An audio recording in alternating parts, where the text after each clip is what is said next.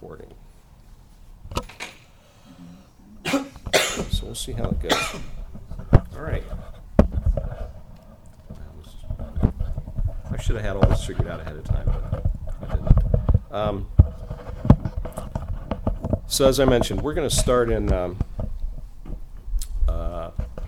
Acts chapter 15. And last week we just got into the beginning of it, and as we talk about Acts chapter 15, it's a subject on what? Circumcision. On circumcision, right.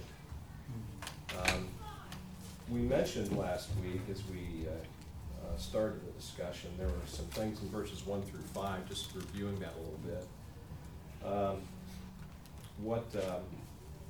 What can we say, or can someone kind of maybe summarize verses 1 to 5, or we can talk about some of, anything that's specific there, but these men from Judea came up, right? Yes. That's a start. So they had something on their mind, right? Do you remember what that was? Thinking it's necessary in addition to believing for their salvation. Right. To be circumcised.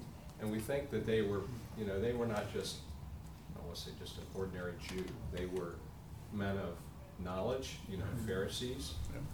Yeah. And, they were very schooled in, Judaism. And they were coming up and really introducing this topic of circumcision. And as they tried to do that, did Paul and Barnabas just kind of greet them with open arms and gave them a big hug? No. Very serious. Yeah. Scripture says that they had a very They had great debate. heartfelt debate, discussion. They weren't happy. No about small that. dissension. Right. No small discussion or debate, verse 2. So,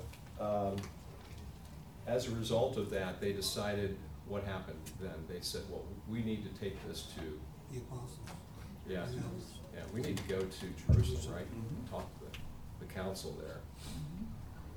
And what's interesting, though, Scripture points out to us that on their way to Jerusalem, which was, by the way, that was about a 300-mile trip from them, from where they were. And they were going up to Jerusalem, which was really going south from where they were. But 300 miles, and they were walking that, I guess, so that's quite the trip. Of course, they did that a lot, but still, 300 miles is a lot, quite a ways to go. And along the way, they were going through Phoenicia and Samaria. In Phoenicia's kind of a coastal region there on their way down, and those folks were mainly Gentiles that they were interacting with.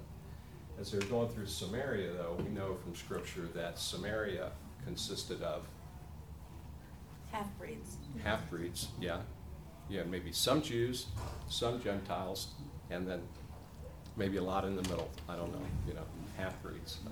Jews that married Gentiles. Jewish Samaritans, yeah. But they were witnessing, they were talking about just the way the Lord had worked in their missionary journeys and all the folks that they had seen come to know the Lord. And Scripture says, again, that they were rejoicing over that. And just off of that, it brought to my mind as I was studying here about our testimony, about, each one of us has a testimony on our own salvation. And, we don't always exercise that discussion, that testimony, because a lot of times, sometimes when we get together for fellowships, we'll talk about, how did you come to know the Lord? Or this is how I came to know the Lord. That happens, but our testimony, not to Christians as well as non-Christians, is a very valuable tool in our toolbox as Christians in terms of sharing how God has worked in our lives and changed our lives. But does our testimony stop there? No. What other things involve, or reflect our testimony? What things can we do, or what do we do that you would consider, Our lifestyle. I'm sorry? Our lifestyle. Our How lifestyle? we live. Yeah. Answer I'm sorry? Sharing answered prayers. Yeah, Our growth, as we grow as Christians. right. I mean, we can't be stagnated, we have to continue, even though our salvation, our testimony, we cannot just sit there, we have to continue to grow, and when we grow, we disciple as well. Yes, yes. I was telling some men last night that, you know, whether we realize it or not, we all have a sphere of influence around us. And it may not be, in the job, it might be some direct reports, but it really goes beyond that. It's all the people that we interact with on a daily basis. You know, they're watching, watching how we act, what we say, how we react to things with good news or bad news. So we all have that sphere of influence or in light, you know, we're a light around those we come in contact with. And a lot of times we don't realize it, but our testimony, what we say to others, you know, during a time of encouragement, that's part of our testimony, is being there to encourage others, to reassure them of God's promises. We're providing salt and light in a lost environment. All those things come together. So it's not just, you know, how we came to know the Lord as our personal Lord and Savior. It's more than that. So I think that those are kind of the takeaways and the application side of what we first read, really kind of from last week, really kind of off of the first 5 verses. What I want to get into tonight now, though, is really we're gonna go as far as we, you know, as far as the time takes us. And I'm not sure what time we need to be finished up. It's usually like 1:45. Okay, so we have a whole hour. I better talk slow, or, you know. Or we need to talk more. I've got a few pages here, but we'll see how it goes. We're gonna give you plenty of opportunity to give some feedback tonight too. So, well, let's start out with looking at having someone read verses, let's read verses 6 through, let's see here. Let's start at, have someone read, if you will, verses 6 through 8, having picked up on, coming off of 5, verse 5. The apostles and the elders were gathered together to consider this matter, and after there had been much debate, Peter stood up and said to them, "Brothers, you know that in the early days God made a choice among you, that by my mouth the Gentiles should hear the word of the gospel and believe. And God, who knows the heart, bore witness to them by giving them the Holy Spirit, just as he did to us." Okay. So they got to the council. It says that they welcomed them, they gathered together, and it didn't take long for them to get into this discussion here. At this point, we see this statement that Peter stood up and said to them, "Brothers, you know that in the early days God made a choice." And as we look at just that statement alone, what's Peter referring to when he talks about the early days? Pentecost. I'm sorry? Pentecost? No? This news is Yeah. in the Old So, Testament. what- It should have been, I'm sorry? it should have been, the Old Testament where God makes some, I believe it's in Amos, or I saw it somewhere. Amos or Isaiah. Amos 9:11-12. Actually, we're gonna move just a few chapters back in Acts. Oh, they made a reference to. Because what Peter's giving right now, right, is he's saying, hey, I gotta stand up here, I know why you're here, you know, now let's talk about my own personal experience in the early days of my ministry, is really kind of what he didn't say there, but that's what he's alluding to. He stood up and said that in the early days, which was probably 10 to 15 years prior to him writing this letter, God made a choice, and that choice was clear to him. He actually used him to execute that choice. And what can you tell me about that story? that we're talking about. So you Or am I referring, being too vague for you right now? House No. of Cornelius. I'm sorry? House of Cornelius. Yes, Cornelius. Chapter 10. Yeah, in chapter 10. So if you remember back in chapter 10, we covered that where, you know, he's seeing the floating blanket that's got all the unclean and animals on it, and God's trying to tell him something in a dream, and he wakes up from that, and there's a knocking on the door, and it's Cornelius' entourage saying, hey, our master wants to come see you and wants you to come see us. And he did, and that's really where he followed them, and he actually preached the gospel then to Cornelius, his family, and his whole house, Scripture says. So he's really reciting here, you know, God made a choice, which was formally pronouncing that God's sovereignty, he made a divine decision on the matter of the Gentiles being saved without being circumcised, and that was in reference to Cornelius' house. And he goes on there and says there in verse 6 that, or 7, I guess, that it was done by my mouth. I, Peter, was directly involved in carrying out this divine declaration. So that's kind of where he starts. And we just covered, you know, there in Acts chapter 10, verses 44 to 48, where he actually went through that story. In verse 8, he makes this statement that God, who knows the heart, bore witness to them by giving them the Holy Spirit, just as he did to us. So, that statement, God knows the heart.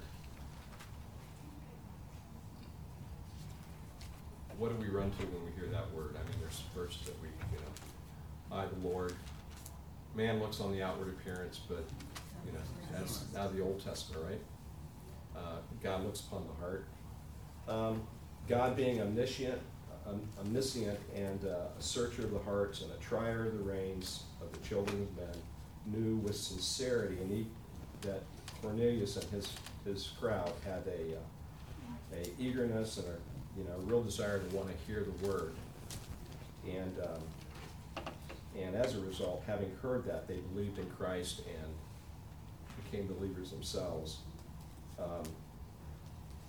And it says as a result of that in verse 8 that he also gave them the Holy Spirit. But he not only gave them the Holy Spirit, they were regenerated. The Holy Spirit came in, they were reborn, they were regenerated. But he went beyond that with these Gentiles. What was that he did? He provided them with the Holy Spirit as well. Yeah, and what happened? They also were starting to speak with tongues, right? So not everybody that was given the Holy Spirit and the regeneration of that were given the gift of the Holy Spirit, of speaking with tongues. I certainly, when I got saved, I didn't start speaking with tongues, but I'm in a different time frame too, I know, but I'm just saying that I think that whole event, being regenerated, and Holy Spirit coming to dwell within them, and then they were also able to speak in tongues, just like they did at Pentecost. So I mean, there's real legitimacy here relative to any critic that would, as they're talking in this assembly, that would be critical of the fact that that didn't really happen. No, it happened, and Peter was there to verify that. This is all because the Gentiles were being introduced to Christ. Yes. And the Judaizers were coming in, they were trying to say, no, they need to do this before they can get saved. Circumcision, things like that, or follow the law. Like in the book of Galatians, such a fight going on in there. Paul was so mad at the Galatians for turning away that he called them fools. Yeah, you're This robbing whole me a thing little. is starting You're because robbing me a little bit of my thunder, because we're going to talk about Galatians, because you're absolutely right. He is so hard on that, that you just, salvation is a free gift by grace, and is as simple as believing and trusting by faith in Christ. Yep. With no other requirements, especially. any elements of the law being drug into it, circumcision or anything else. Wherever Paul went, the Judaizers went, Yes. trying to And in fact, distract. as they followed them up from, to Jerusalem, it wasn't just this quiet entourage. I kind of wonder how that conversation went, you know, because these were, there's nothing that indicates that these Pharisees, former Pharisees, were not believers in Christ. But, you know, this was a group that went up there, and you had that group that was really wanting to make their point when they got in the assembly in Jerusalem, to a council in Jerusalem. And then you had the others like Barnabas and Paul and their group. I Did just you wonder say they how- weren't believers in, or they were believers, the Pharisees were or weren't believers in Christ? What did you say? I'm saying Judaizers were trying to drag in a works element of the law into their salvation. But it's not to say that they were not followers of Christ. Now, see, so when they bring in Judaism, brings in the Mosaic law, that's gone once the new covenant comes in. They have to accept that. And once It they is. don't accept that, then they're not really, I can't see how they can be believers Yeah. in Christ when the new covenant, because once, there used to be Gentiles and Jews, and then once the church, then there's believers. There's three different kinds of people. There's Gentiles, Jews, and believers. If you're not Yes. a believer, your believer does not have the Mosaic law. That's gone. There's only I agree with that. rules out of Mosaic law. I agree with that. So From- how can they be Christians Well- if they don't, I mean, they're Pharisees, and then they don't believe in the new covenant? I mean, I can't see Yeah. how you can't be on the fence. You can't. gotta be You- either one way or the other. You There's can't. no gray area.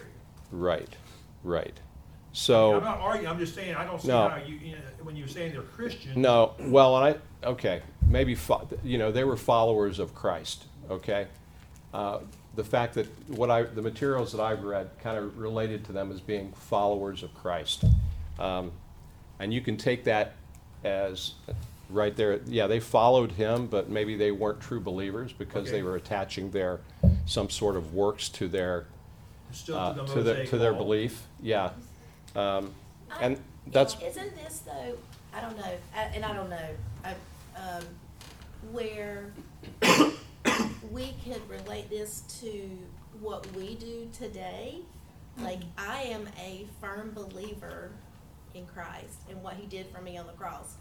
Yet in my sinfulness, at times, I try to add to it by working for it or earning it.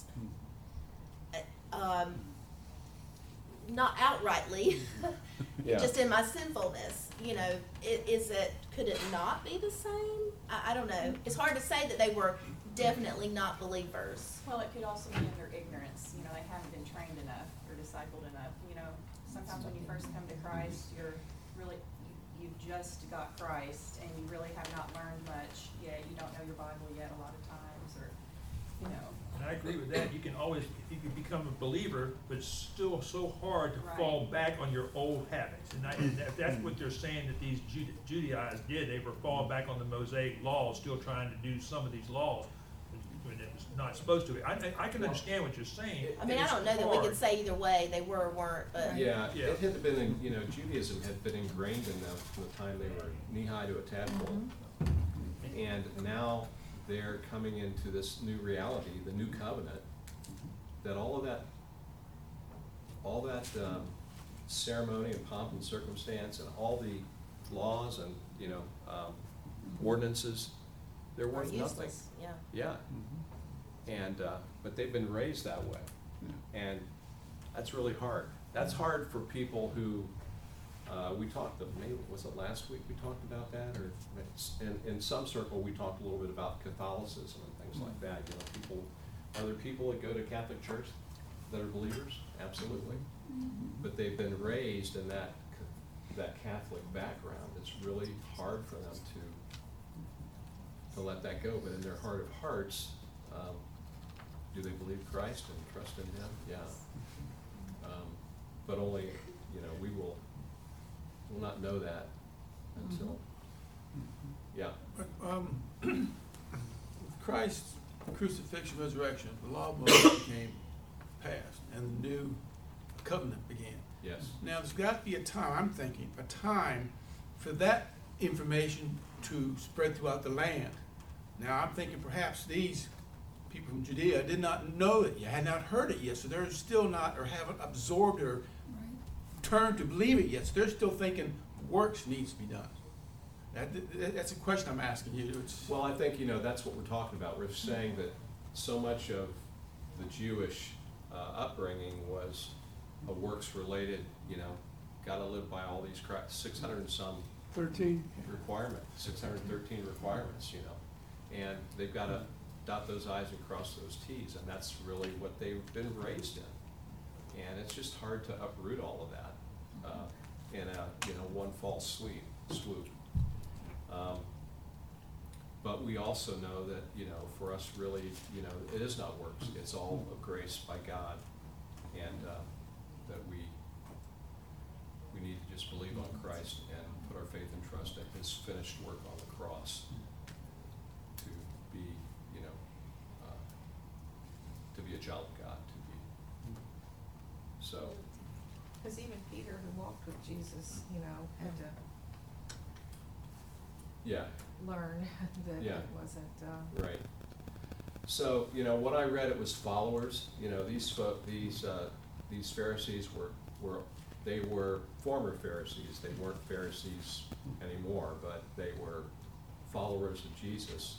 But they were still trying. They still had this nature of kind of trying to cling to something and introduce works to the salvation. It can't be that easy. We've been working on 613 requirements, and now you're just. Well, and in all honesty, we have the privilege of having the book, but how many people still believe or wonder and ask, it really seriously can't be that simple.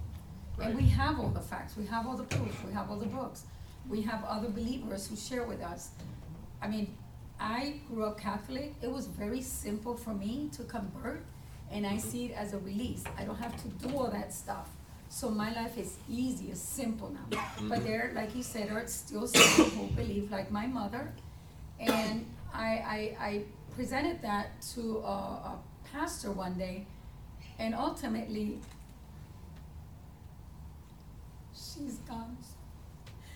He asked me, Miriam, does your mother believe in Christ? Yes, she does. Does she believe in the virgin birth, in the life, death, and resurrection? Does she believe? And I said, yes, she does. And basically what he said, then don't worry about anything else. Because the important thing is that you believe, this is my Lord, this is my Jesus. He came and He died for me. And again, today still people are having problems. I understand what Scott is saying and this young man here, but we won't know. God only knows our hearts, and my prayer is that nobody gets lost, because I don't want to not see somebody up there Right. in glory. Well, Lynn, I'd just like to give them credit for being there. I mean, they might not got it right, but they're Right. there. Right. Yeah. Just like we're all here. Right. So I'm gonna give you a thumb up for that, and then we'll work the rest out. Yeah. Well, to them it was, it was important for all of us. This meeting that they had in Jerusalem with council was really, really important. It carried a lot of weight. Question. Yeah. Yeah.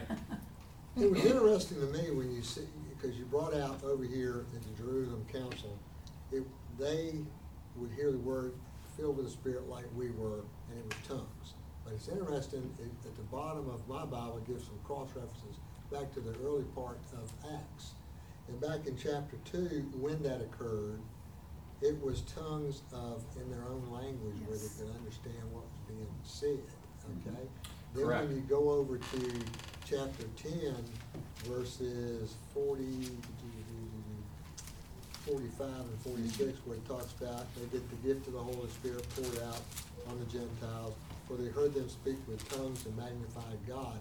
Doesn't go into detail, but it leaves you with the idea all these times they were among people that spoke in different languages.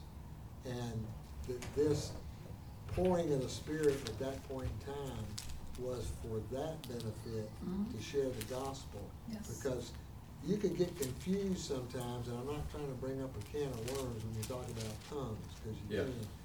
But there's a lot, when you think about it, if you read this and take it some way, you would think, well, if I get filled by the Spirit, I'm gonna automatically speak in tongues. Well, Yeah. that wasn't the case in this situation, because it was because we all know what the Bible says about when you do that under the terms of doing it. Right. But in this case, it appears to be, it was just a gratification so that everybody there would be aware of the Spirit of God was present and would magnify God. Otherwise, they'd be sitting out in the dark. Well, in my translations, in verse 46 says, for they heard them speaking in other languages, declaring the greatness of Right. God. Yeah, just like the chapter 2 does. Well, I can see the I mean, when you go from chapter 2, which is I can see when it says it there, speak with tongues, I look at it as a repetition of chapter 2. Right. Not different types Right. of tongues. Right. Because it said magnifying God. Well, how could all these people gathered around be magnifying God? Because they all didn't speak the same language, you know, which you've got to think about that. Nothing comes out and tells you that until you hear the tongues thing. But there might have been a lot of people around there speaking different languages. But it is kind of reiterated again in where we've read tonight over in this chapter of what you said, where they received as we did, you know, so. Yes, and I think, you know, the point is with the tongues, you know, they were given, these new Gentiles now were given the same gift of the Holy Spirit as what they experienced at Pentecost, and that really, you know, it went beyond just a regenerated heart, which is number one, but, you know, and the Holy Spirit dwelling within them, but still. Yeah. Okay.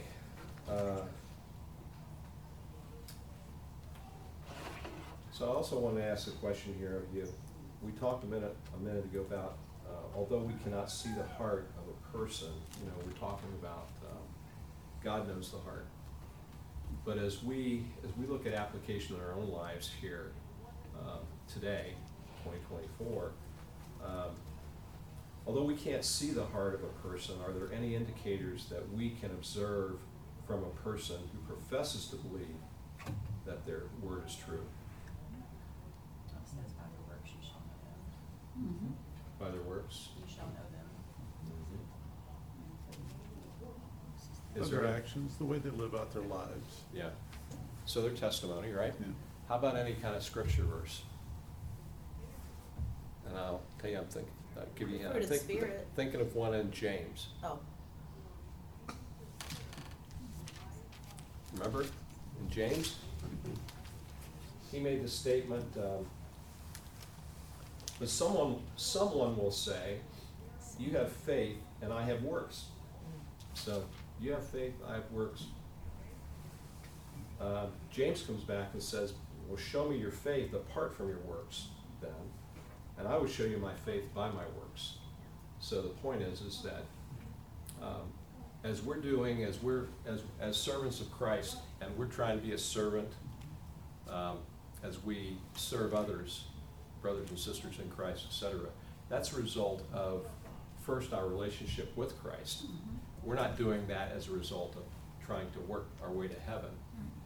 There's no works in that. But he's saying here that my works, my faith will be reflected in my work or my testimony, how I'm living, you know, what others see in me.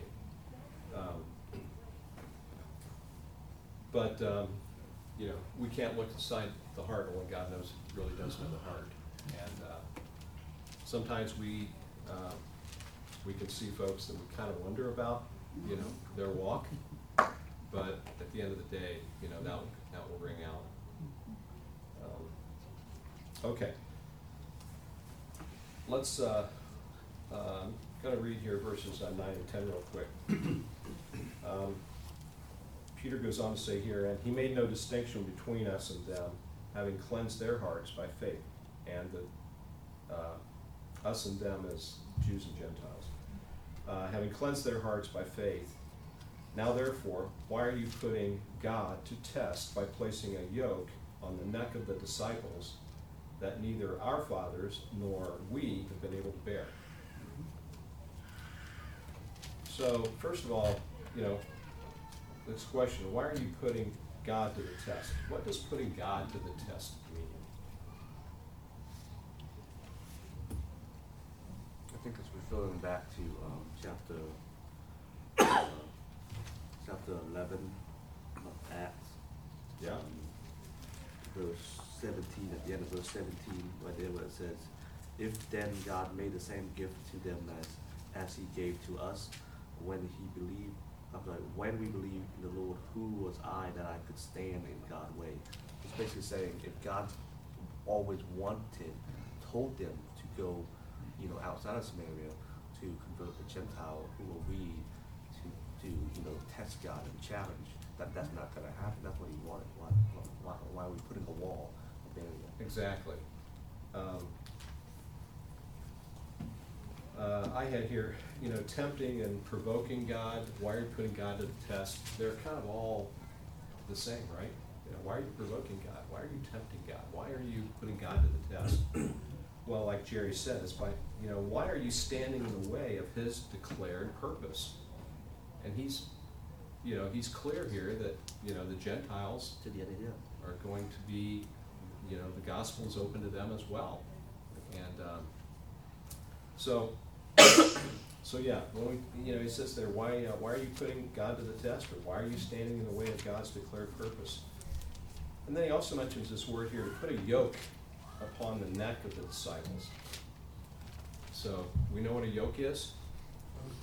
I didn't grow up on the farm, but I am a little bit laid back. I'm not a believer, so. Yeah. It's that collar that oxen wear. Yeah, it kind of ties them together, and they're kind of held together that way. So he's saying, why are you putting this yoke upon the neck of the disciples? And is this a literal or a figurative language? Figurative language, right? So is a yoke a good We're thing not- or a bad We're thing? not walking. Bad. Well, Sometimes it makes two oxen work together. yeah. I mean, I've seen where they put a yoke on there so one doesn't go ahead of the other. So But- I can either see it as a good thing or a bad thing, which I think it is I a think bad it's thing. good for the animal, but for us In this using the example, animals. it's- And this that's example is true, I not agree, good. but a yoke can be a positive thing, and I consider reading this as a negative. Right. Yes, Because yeah. you're holding back the disciples. But a yoke, it can also be considered if you have two oxen and one stronger, and they want to lead, it makes it easier for the person doing the tilling or the farming or whatever it is, don't get me wrong. But a yoke is not always negative, so, but in this content of this paragraph, context of this verse, it makes it as a negative when I see it. The yoke represents what in the context of this reading? Bondage and Control. Is it a burden? The law? The law and circumcision. Yeah. Well, my Bible So- has a reference to Galatians 5:1. Christ has liberated us to be free. Stand firm then and don't submit again to the yoke of slavery. Right. So, Yeah. So Yeah, but it's in- tying things together, there's bondage and stuff, it's unnecessary in the context of what we're talking about here. Just no one was able to fulfill the law ever, like, no one Right. could ever keep Yeah, it. no, but we did. Right. Continually Well, sacrifice. I thought of it as kind of on military and or in the term of slavery, when you control something and you only want it to go a certain pace. So the concept of slavery versus capitalistic society, generally speaking, the capitalistic society is gonna move forward much faster than a slavery, than a slave society, because it's kind of control. It's only gonna move as fast as you allow it to move versus a capitalistic society allows, whatever the profit and or, the direction it needs to go, it's going to go that way. And I thought in that sense that maybe the yoke is the sense that the pace at which God wants this to move, you put in a control pace to it. It's not your job to do. Well, in the context of this verse though, and what we're studying here, we're talking about the yoke of bondage, and that really being the law. Okay. Why are you wanting to put a work requirement or circumcision or something on Gentiles? it serves of no value for them. And actually it serves of no value for the Jew anymore either, as far as that goes in Christ. But why are you wanting to put that on them is the question. And we mentioned earlier over in Galatians chapter 5, Paul used strong language, I think. Whether David mentioned that or not, but Chapter 3. chapter 5, verses 1 to 6, he says, "For freedom of Christ has set us free." So he's talking now to these foolish Galatians, as he refers to them. "Stand firm, therefore, and do not submit again to a yoke of slavery. Look, I, Paul, say to you that if you accept circumcision, Christ will be of no advantage to you. I testify again, every man who accepts circumcision, that he is obligated to keep the whole law.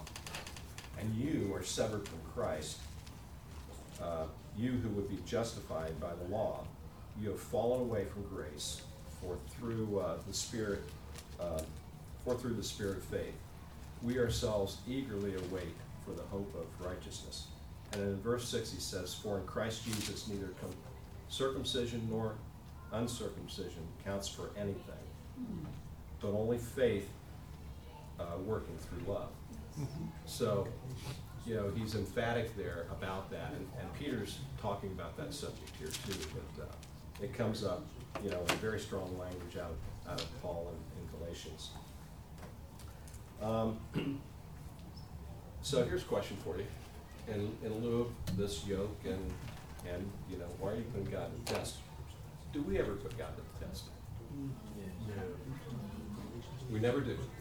Yes. No, we never do, right? I mean, yes, we do. Right. Give me some examples of how we put God to the test. Probably have a lot of examples, but just give me a few. What are some examples of how we put God to the test?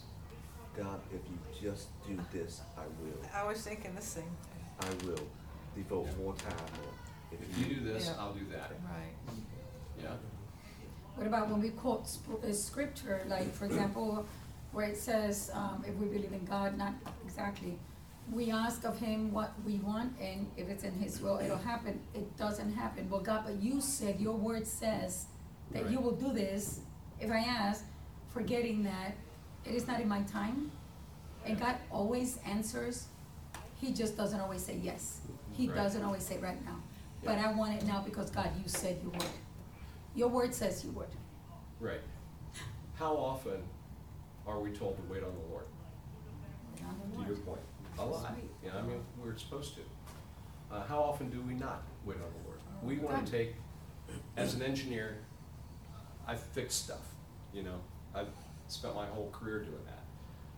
When I have a problem, my flesh wants to kick in and just fix the problem. And whether it's a mechanical problem or whether it's a spiritual issue going on or whatever it is, I just want to jump in and fix it. And I need to have patience and wait on him Yes. and not try to ramrod my will to get it done. Because my will isn't necessarily going to be his will. Mm-hmm. And so by not obeying that, not being obedient to being patient and waiting on the Lord, I'm tempting God. As an example, another example. Anybody else have any others that kind of popped into your mind about, do we ever tempt God? Do we ever put him to the test? We a lot of times break the second commandment, not in that we build an idol, but we make up a version of God in our own minds that we're comfortable with, instead of accepting some hard things that we plainly read and see in the Bible. I think we've been the best about doing those kind of things. I guess talking ourselves into the easy way, which may be the wrong and sinful way, and that's Right. not who God is and what he says, so sometimes we do that. Yeah, for us, it's the easier way to go. I mean, if we can find the easier way, our flesh wants to take that, and that's not necessarily, that's not what God wants us to do, obviously. So- And along the lines of what Brian was saying, cause my mind, when he said idols, I completely agree with what he's saying, I do that as well. But also putting other things before him, having an idol, you know, be that family or children or, you know, church Yep. or whatever. Yeah, how do we do that? I had not trusting in his promises, not waiting on God, putting idols ahead of us, ahead of him. We're not, and why do we do that? We're just not allowing the Holy Spirit to control us. We're not yielded or surrendered. You know, usually, I mean, when we're in that mode of putting God to the test, it's because we are not surrendered. How about sinning, going back to the same sin? Yeah. Oh, that's okay, you know, Yeah. he'll overlook it. No, we're tempting God. Right, We're not giving that up right. Every day we're battling the flesh, you know. every day. Every day. We've got to, when we're surrendered, and we can think of those times in our lives when we really were close to him. And, you know, when we were really, you know, just locked up with him. You know, we could have waited for his decision till the cows came home, but completely happy with that. You know, maybe that's a wrong analogy, but you know what I'm saying. We're patient, we're waiting on him. But then the other times when our walk isn't as close, you know, that's when these various examples pop up where we're just, you know, we're just not, we're tempting him, we're not trusting in his promises. Okay. Now we talked about yokes as well, right? And to mention here that, you know, maybe there's some good yokes, or there's some bad yokes, and then maybe there's some good yokes. Give me an example of a good yoke out of New Testament scriptures. Jesus said, So- My yoke is easy, my burden is light. Exactly. There you go. So, I mean, that one's kind of ingrained in our head, but that's, you know, that is true. He says,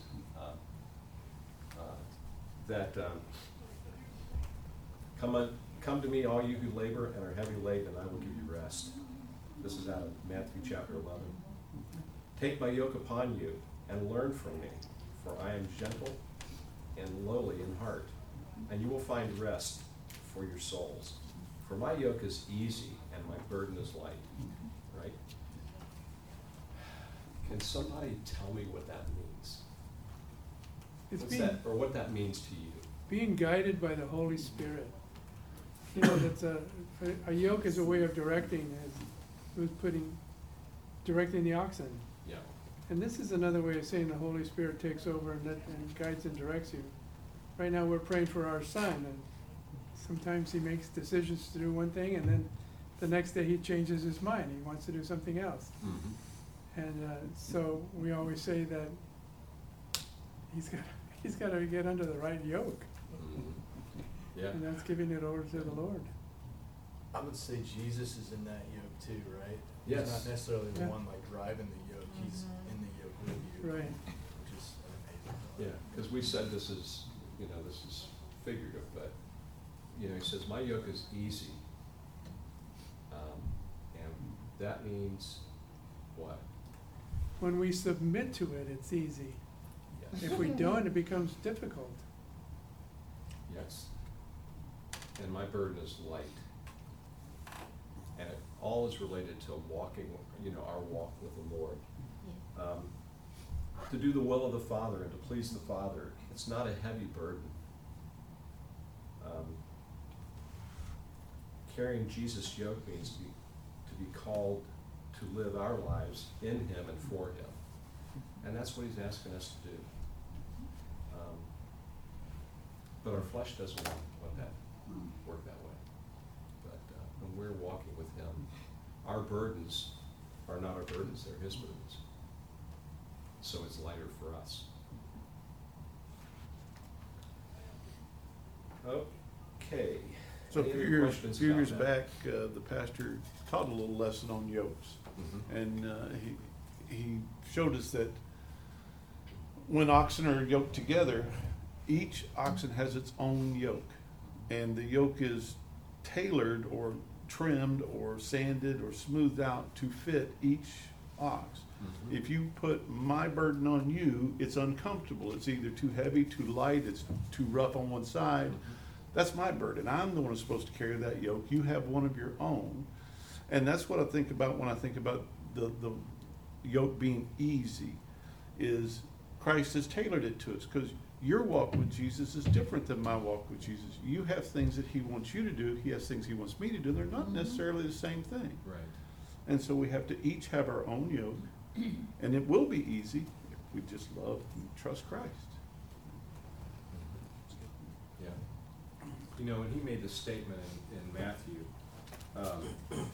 you know, he was saying, "Come unto me, all you that are, you know, burdened and heavy laden. I will give you rest." They all didn't come to him. It's only, you know, those that were desiring to, those that had heavy burdens, those that were desiring to and believed in him and his words. But not all came.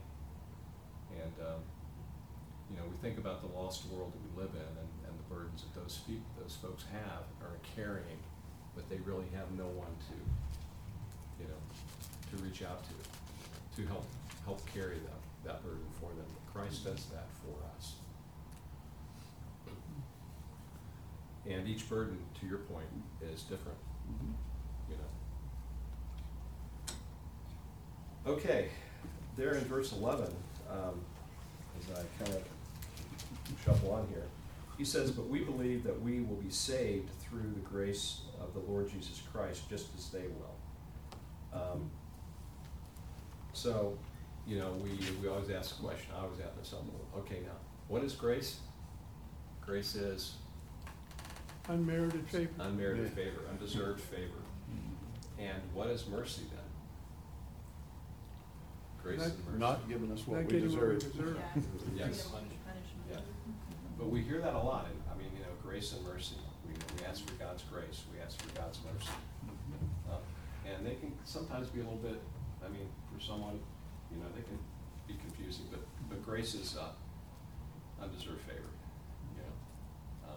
I shouldn't be getting what God has given me, you know, but he did. So, he also says there in that verse 11, he says that we will be saved through Lord Jesus Christ, just as they will be saved. So who's the we? Because Peter's speaking here. The Jews will be saved the same as Gentiles. Did you just say? Is we the Jews? Yeah. And they is the He's talking Gentiles? about the Jews and the Gentiles, you know, through the grace of the Lord Jesus Christ. We, the circumcision, will be saved just as the uncircumcision will be. Basically, there's no advantage of being circumcised. There's no disadvantage of being circumcised. It's free grace to them. Okay, so let's read verses 11. Verses 12 through 18. Can someone read verses 12 to 18? And all the assembly fell silent, and they listened to Barnabas and Paul as they related what signs and wonder God had done through them among the Gentiles. After they finished speaking, James replied, "Brothers, listen to me. Simeon has related how God first visited the Gentiles to take them from the people for his name, and with this the words of the prophet agree, just as written." Reading to 17, you said? To 18. 18. Just as it's written, "After this I will return, and I will rebuild the tent of David that has fallen. I will rebuild its ruins. I will restore it, that the remnant of mankind may seek the Lord, and all the Gentiles who are called by my name, says the Lord, who makes these things known from of old." Okay. Okay.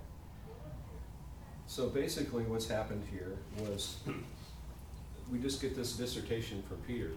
You know, he talks about, hey, I was there, I saw, you know, I'm telling you this is what happened to Cornelius and his family. So he was the first one to stand up and say, he stood up and he gave his testimony, basically, of what happened. And wraps it up by saying, you know, there's no difference, you know. We're all, it doesn't matter with or without circumcision. It has nothing to do with salvation.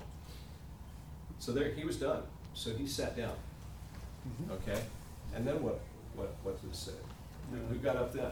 Barnabas and Paul. Okay, it's their turn now to get up. So this is part two. Not as many verses, but basically Barnabas and Paul got up and talked about the signs and wonders that God had done through them with the Gentiles. And they gave detailed facts, expounded on their testimony and so forth. And then we get to verse 13. And then they sat down. So they sat down. And then we had the third, this is, you know, three's a charm. Then we had James. James stood up. And who was James? Jesus' brother. Half-brother. Yeah, what do we know about James? Basically, let's a little bit of the context of who was James and what we know about him. Yeah. Was it half-brother Jesus? Yes. Yeah, Galatians 1:19 describes him as being a half-brother of Jesus. And what else can we say about James here? Was he a Jew? Yes, he was a Jew.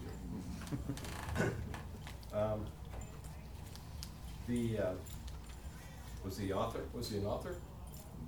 Author of the book of James. Was he a pastor?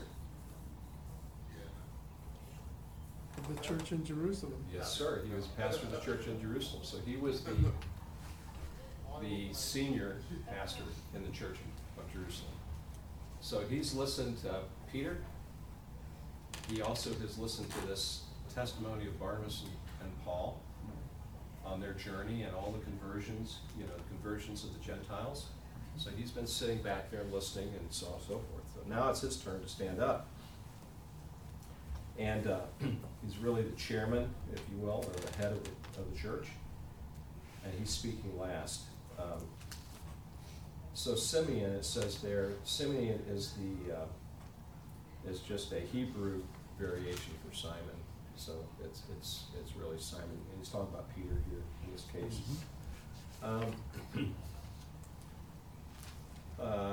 He says, you know, Simon Peter hath declared how God at first, and again he's talking about at first, reiterating this time ago when Peter did preach to Cornelius. That's what his reference is there in Acts 15:7. Visited the Gentiles to take out from them a people for his name. And so why do you think God took out a people for his name? Why does he take out people for his name? For his glory. For his glory. For his glory, for his praise, for his glory. He took us out. He took others out for, you know, to glorify him. Now, if you were a Jew and you were hearing these words about a people that he took out, they've heard those words, but it wasn't in reference to The Gentiles. the Gentiles, right? It was, you know, I mean, because Israel is, you know, we've heard Israel, God's chosen Israel, they were his chosen people. So they're looking at the word people in the context of, you know, the selected ones, you know, God's people out of. So when they're hearing these words, you can kind of imagine a little bit of the initial shock that they were having with that, based upon their Old Testament nation, or Old Testament nation of Israel referred to as people of God. But now God's people are really true believers in this case that we're talking about. Not the unbelieving Jews nor the unbelieving Gentiles, but, you know, both Jew and Gentile in Christ. And it's interesting what what James goes on there in verses 9, chapter 9, and he quotes Amos chapter 9, verses 11 and 12, as we get into verses 16 and 17.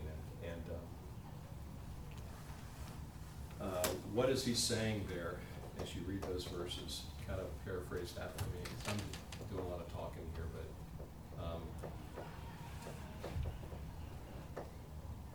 if we went back to Amos, we could read that, but he really quoted it there, so.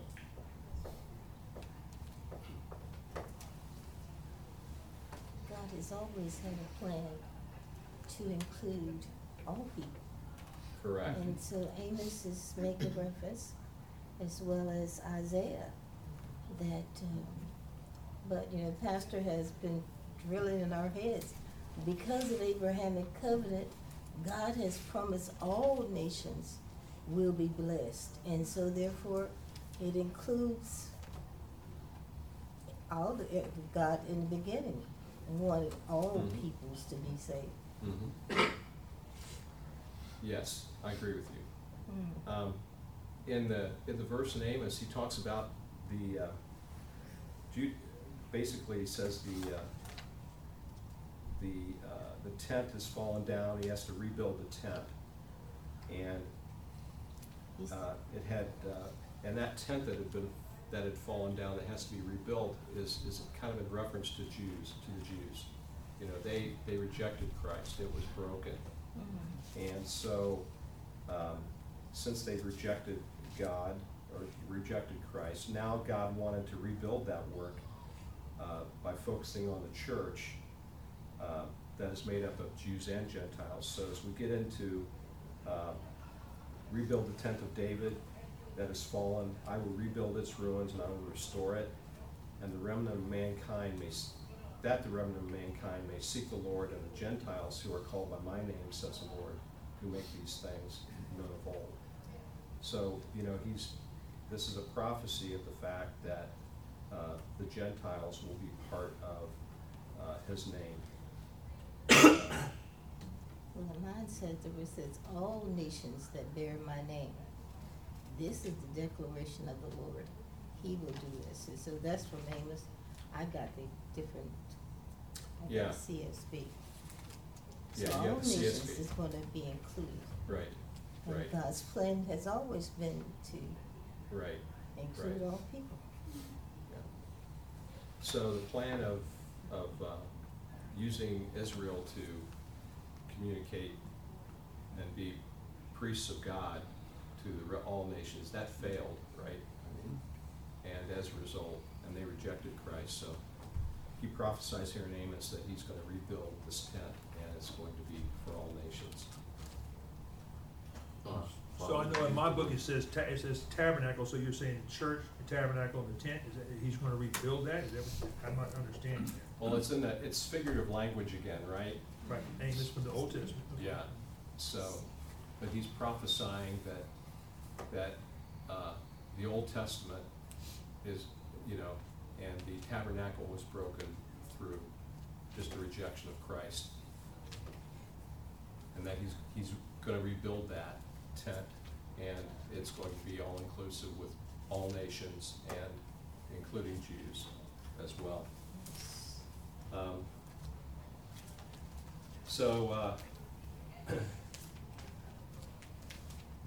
Let's see here, where was I? Okay, Gentiles who are called by my name. So we,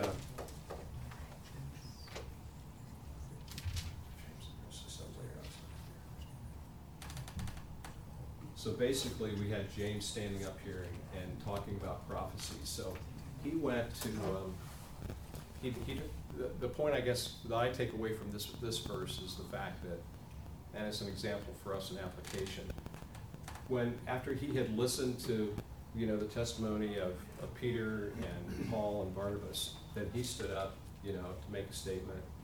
And what he went to was scripture to underscore his final recommendation and conclusion to the whole matter on circumcision versus non-circumcision. And he used scripture to point out that Gentiles are in, you know, all nations, all Gentile nations are offered the the offer of grace from, through Christ, without anything else being attached.